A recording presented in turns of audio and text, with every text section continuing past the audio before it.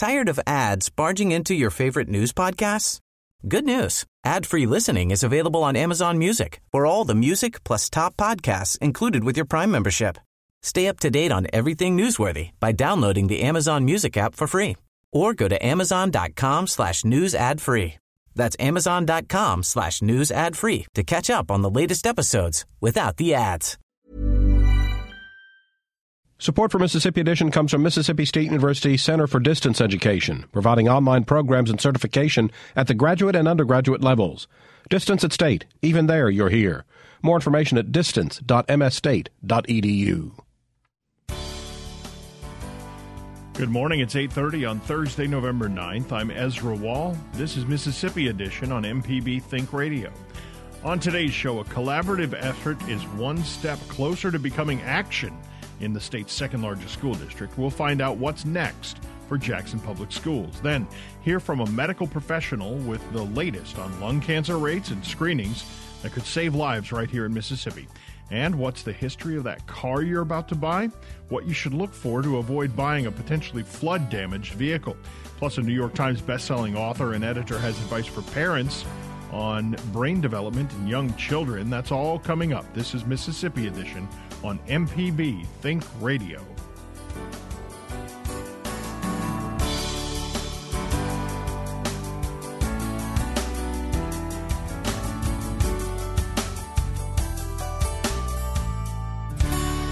A collaborative effort is one step closer to becoming action in the state's second largest school district. The Better Together Commission was created as an alternative to a state takeover in the Jackson Public Schools. The commission's 15 volunteers had their first meeting yesterday. Members were appointed by the governor, the mayor of Jackson, and the W.K. Kellogg Foundation. The commission heard from the interim school and superintendent, who talked about some of the challenges facing the district, where 63% of the buildings are more than 41 years old, and more than half of the teachers have 3 years of experience or less. Charles McClelland is a retired educator. He chairs Better Together and tells MPB's Desiree Frazier the commission is in its early stages. The commission itself is really kind of finding its way now, and we're going to have to meet in committee groups. We're going to have to continue to meet with the mayor's office, the governor's office, Kellogg, to really find out where we're going with this, One of the things we kept hearing over and over again was community engagement. Right. Can you comment on that? I believe the school system is just as good as the community would like it to be. And without community involvement, I don't know if you're going to ever find a school system that's very good if you don't have the community buy-in. It is my belief that the parents have as large a role to play in this as the superintendent, the teachers, the bus drivers. If they don't get them ready to be taught, it's going to make it very, very difficult for the teachers to teach them. And with that being said, I think the community is going to have, the moms, the dads, the grandparents are going to have to get involved in making sure that they get them up to the building, ready to be taught. And half of the battle is won. When you say getting them to the school ready to be taught, what does that mean? That means being there on time, and being there not to disturb, not to take away from the learning process of the others, open mind, being there for what it's for, to get an education. The other stuff needs to go away. When they enter those doors of the school buildings, they need to be there to get an education. And I think the parents play the largest role in making sure that happens. So do you think in the Jackson Public Schools the parents have fallen behind in their role? No, I wouldn't say that. In a lot of cases, they really don't know their role. They really don't know what they should be following up on in the school building. They really don't know, in a lot of cases, whether they would be looked upon that they shouldn't be there. Once the parents get to where they understand that they are just as important in this process of educating children, the same as the teacher, the principal, whatever, it's just going to be better. How can the commission address that? Well, I'm hoping that with the commission that we can come up with some programs. But the question I asked that to get the community involved and to talk out what their role should be what the school's role should be and work together to get it done. The objectives that were discussed among them is quality and keeping track of good data. That's a challenge. Not really a challenge. In talking to Dr. Mary, I think he have things in place, and he seemed to be basing what he's talking about on data. So I don't think that's going to be a challenge of getting good data. The problem is going to be to make sure that you use the data properly. But I think he have outlined, a way that he can do that. Timeline, it won't happen this year. This is a process. I don't think anyone thinks that this is going to be a complete turnaround next year. But I think we'll have things in place next year for the turnaround. This is not going to be an overnight deal. Thank you so much. We appreciate your time. Mm-hmm. Tamara James has 3 children in Jackson Public Schools. She tells MPB's Desiree Frazier why she attended yesterday's meeting. My concern for the district and just everything that's going on in the district now, and then, of course, the state takeover and, the feelings on that, because we see that in the past, the state takeovers really have not been successful in helping our children. So that's why I'm here. What do you think about what you heard so far? This is the initial meeting. Yeah, this is the first meeting. I think there's a lot of ideas that we're trying to pull together at this meeting to get in place to kind of see where we are and see where we're going from here. Hopeful? Yes, very hopeful, because I think we have a good board, a good staff of people who are more interested in helping our children. One thing the JPS interim superintendent talked about was the challenge of attracting and keeping good teachers. Yes, I think that's a big portion of it, but we have to look at the pay increase as well. Not saying that most teachers are in it for the money, but it would help to compensate the teachers and to give them support that's needed. You have an urban setting. You have discipline as an issue. How can they begin to take on that challenge? I think that is a very big challenge, but there has to be parental involvement, and that would help a lot with the discipline issues, getting the parents involved in what's going on. Do you see that happening now? I do, because I think now there's more hope for the district now that they've put together a team who's really interested and concerned about the welfare of the children. What do you think is important to share about children, your children, and what your vision is for this school district? My hope is that my children maintain a very good education in the public school system, and we not have to go outside of the district to educate our children well. Thank you so much for speaking with us. Thank you. That's Desiree Frazier with parent Tamara James. The Better Together Commission meets again next Thursday. It was September when the State Department of Education declared JPS to be in a state of emergency. The governor and the mayor of Jackson and city leaders agreed on this Better Together process through which they would revamp the school board and other aspects of Jackson Public Schools. Well, yesterday, a portion of a board from the Department of Education indicated that state takeover still could be in process over there at the Department of Education. So we'll keep you posted as we learn more about all these developments involving Mississippi's second largest school district. Coming up, hear from a medical professional with the latest on lung cancer rates and screenings that could save lives. This is Mississippi Edition on MPB Think Radio. An evening of jazz can be just what the doctor ordered. Join me, Meredith Michelle, with WJSU's Evening Jazz, 7 to 10 weeknights on MPB Music Radio. This is Mississippi Edition on MPB Think Radio. I'm Ezra Wall in for Karen Brown today. Experts say lung cancer screenings could save lives here in Mississippi. The state's among the nation's leaders in the rates of lung cancer cases, according to the Centers for Disease Control. 1,900 Mississippians die of the disease every year. Nearly 2,600 new cases are diagnosed. The American Lung Association is encouraging smokers to learn more and to be tested for lung cancer through an effort called Saved by the Scan. They say screening can reduce the mortality rate, but it's not for everyone. Dr. David Tom Cook is with the University of California, Davis's Medical Center. He tells us more about the disease. Lung cancer is the number one cancer killer of both men and women, especially in the state of Mississippi. Now we have a screening tool called lung cancer screening with low-dose CT scan, which can catch high-risk individuals with lung cancer at their earliest stage, which has the best chance for cure. What does the new scan involve? It's similar to an X-ray, but more in-depth with more detail. It takes about 5 minutes to perform. And then after that, valuable information, a snapshot of an individual's lungs is taken. A radiologist can read that snapshot and identify potential lung cancers if they're present. More traditionally, how would lung cancer have been diagnosed previously? So the majority of lung cancer in this country is diagnosed at advanced stage.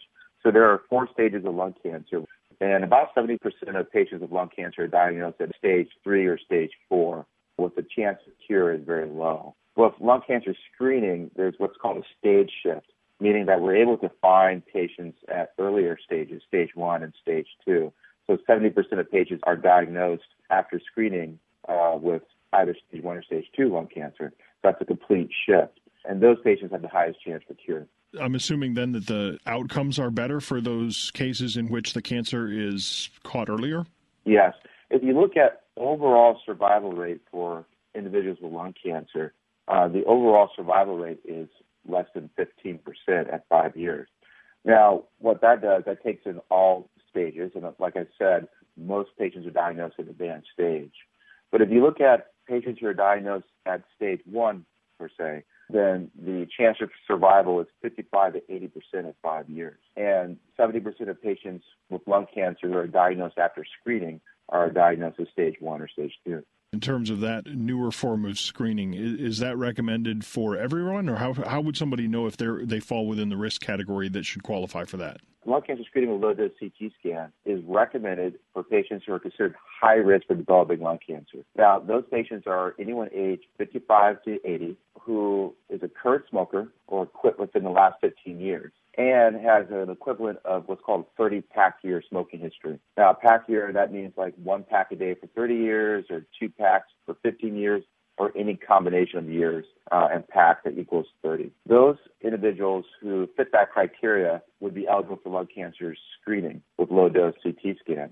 There's an estimated 9 million Americans who are eligible based on that criteria. So in terms of Mississippi's relation to the rest of the country, should Mississippians be more worried about this than our national counterparts? Are we doing worse in lung cancer as we do in so many other health areas? Mississippi is doing worse than some parts of the country. Mississippi is part of that region that is oftentimes referred to as the smoking belt or the tobacco belt, where incidence of smoking is higher in those individuals. So based on that logic and that fact, there are thousands of Mississippians who would fit the high-risk criteria and would be eligible for lung cancer screening. So if people are interested in this process and are unfamiliar with it and would like to find out more information, how should they go about doing that? Well, the first thing they should do is go to their physician or healthcare provider and talk to them about first smoking cessation if they're active smokers, as well as lung cancer screening, and determine if they are eligible for lung cancer screening.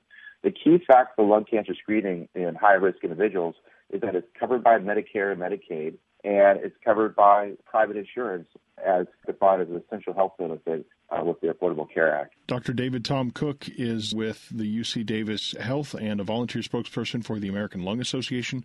Dr. Cook, thank you so much for sharing this information with us today. Thank you very much for inviting me. And November is Lung Cancer Awareness Month. Coming up, what's the history of that car, and what should you look for to make sure you're not about to buy a flood-damaged vehicle? This is Mississippi Edition on MPB Think Radio.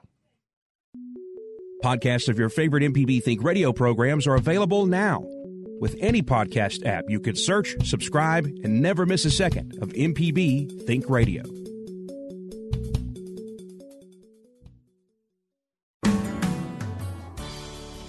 This is Mississippi Edition on MPB Think Radio. I'm Ezra Wall. State officials are warning Mississippians to be on the lookout for flood-damaged vehicles coming into the state's market. It's estimated 1 billion cars went underwater in the past few months during hurricanes that swept across the southern region. About 1 million of those damaged vehicles could arrive here in Mississippi. To assist Mississippians in determining if their car has flood damage, Body shops across the state are offering free flood inspections.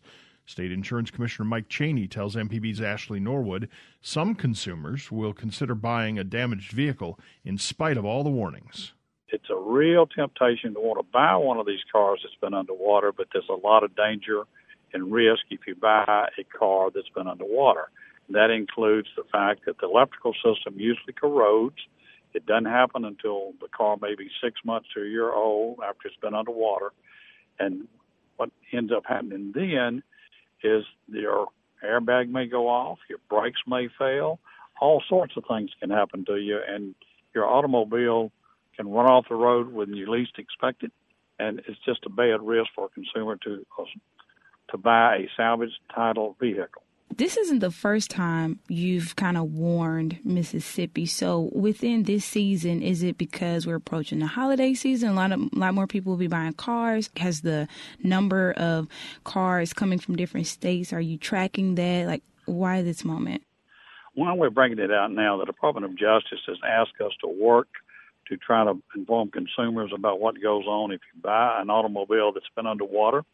We've agreed to do that. We're working in coalition with the collision repair shops in Mississippi, and they have a association of collision repair shops that will check your vehicle free of charge for you to see if it's been underwater and give you some advice. The same advice we would give you is to be careful about buying an automobile that's been underwater. That's a pretty big deal.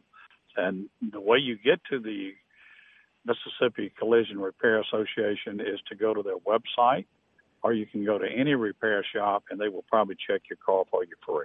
Should we expect to continue to, get announcements and reminders about what to look for? You will get an announcement from our office about every 2 or 3 weeks to be careful about, and when we talk about buying a car that's been underwater. And we have people say, well, they did it by zip codes, and I was in Memphis, Tennessee, mine didn't go underwater. Get it checked out. If the insurance company paid for that car, there'll be a VIN number record of it, and you can check the VIN number and know if the car has been underwater. These cars can be cleaned up. They can look brand new, and the consumer will never know they've been underwater until the airbag goes off and you're driving down the road and you may have your children there or your spouse or even a parent, and somebody gets killed. That's the danger. Do you expect that this may be a bigger issue? Like, what's the status right now? Well, after the flooding several years ago in Louisiana, we had over 7,000 applications for salvage vehicles, and we said we just weren't going to do that. And we've had salvage requests again. The legislature, some legislators wanted to change the law to let people buy the flooded car until they began to understand the risk that were involved. And we see a lot of people buying these vehicles and they can't get them insured. And when you may buy them and get a false title on them and get a tag, but when you go to buy or have a wreck or buy insurance, the insurance companies aren't going to sell you insurance, one, which is a state requirement, and number two, even if you got insurance on the false pretense, they won't pay off. So there's a lot of risk besides hurting yourself in a car wreck. Thank you so much, Commissioner. Have a good day. Thank you. That's Insurance Commissioner Mike Chaney with our Ashley Norwood. Coming up, a New York Times best-selling author and editor has advice for parents on advancing brain development in young children. This is Mississippi Edition on MPB Think Radio. Support for Mississippi Edition comes from Mississippi State University Center for Distance Education, providing online programs and certification at the graduate and undergraduate levels. Distance at State. Even there, you're here. More information at distance.msstate.edu. This is Mississippi Edition on MPB Think Radio. I'm Ezra Wall. Mississippi parents can kickstart a positive reading habit and spark brain development by reading to babies and children. That's according to YouGov. Reading aloud from birth plays a vital role in a child's development, cultivating the language and literacy skills necessary for schools and learning readiness. And doing so for 15 minutes a day for 21 days can make it a habit. New York Times bestselling and award-winning author Andrea Davis Pinkney agrees. She also serves as executive director of Scholastic. Pinkney is a graduate of Syracuse University's Newhouse School of Public Communications, who has authored numerous books for children and young adults, including picture books, novels, works of historical fiction and nonfiction. She tells MPB's Karen Brown more about how children can develop reading skills, why those early reading skills are so important. A newborn is our golden candidate, if you will. When we read to a child from birth, that is the moment that babies are really just taking in information. Newborns are like sponges. They're sucking it up with vocabulary, words, new ideas. The imagination is beginning to pop. So even at the youngest ages, it's important to sit with a child, enjoy a book, and also, it's been shown that when we read to children from the very youngest ages, their chances of doing well in school and being ready for kindergarten increase. So, as a mom myself, I want my kids to do great in school, so I play a role in that by getting a book and reading it aloud. How does it make them do well in school? Again, they're learning language, words, vocabulary. So by the time they get to school and they get to the age where they are ready to learn to read, they've been exposed to books, and the idea of reading, that seed has been planted. When a child learns to read on their own, should the child then read to the parent, or should the parent continue reading to a child who can read? Well, I think it's a two-way street, sure. When a child can read on his or her own, that's the perfect moment to share that book. You read a page, honey, I'll read a page. We can talk about it. What do you think this lion is doing? How do you think that princess felt, when she put on that dress? Yeah, it's perfect, the give and take. The main thing that we're really focusing on with the 21-day Read Aloud Challenge is the interactivity with a child. That's what makes it so special. Those cherished moments, grown-up, child, together, really, really sharing that time is really terrific. Why is it that a child likes to hear the same book more than once? Yeah, I think it becomes like a friend. You become familiar with it. So I'm a big fan of rhyming books. So there's that musicality that I think just kind of, stays in the mind, and you start to know those characters. They become almost like your friends. And, it's interesting. We have something at Scholastic known as the Kids and Family Reading Report, a survey that measures the attitudes and behaviors around reading. We ask kids, we ask parents, why do you think it's important to read aloud? They both gave us the same answer, which is, I like the time together. So yes, mom, dad, parents, caregivers, there's no wrong way to do it except to not do it. Now that someone's decided to do it, how does a parent know what kind of book, what book titles are appropriate for the age of their child? One of the things that we found in our Kids and Family Reading Report is that depending on the age of your child, the power of choice is a great thing. Let the child choose. I'm the mom who would bring home the book for my son or daughter, and I'd say, here, honey, this is for you.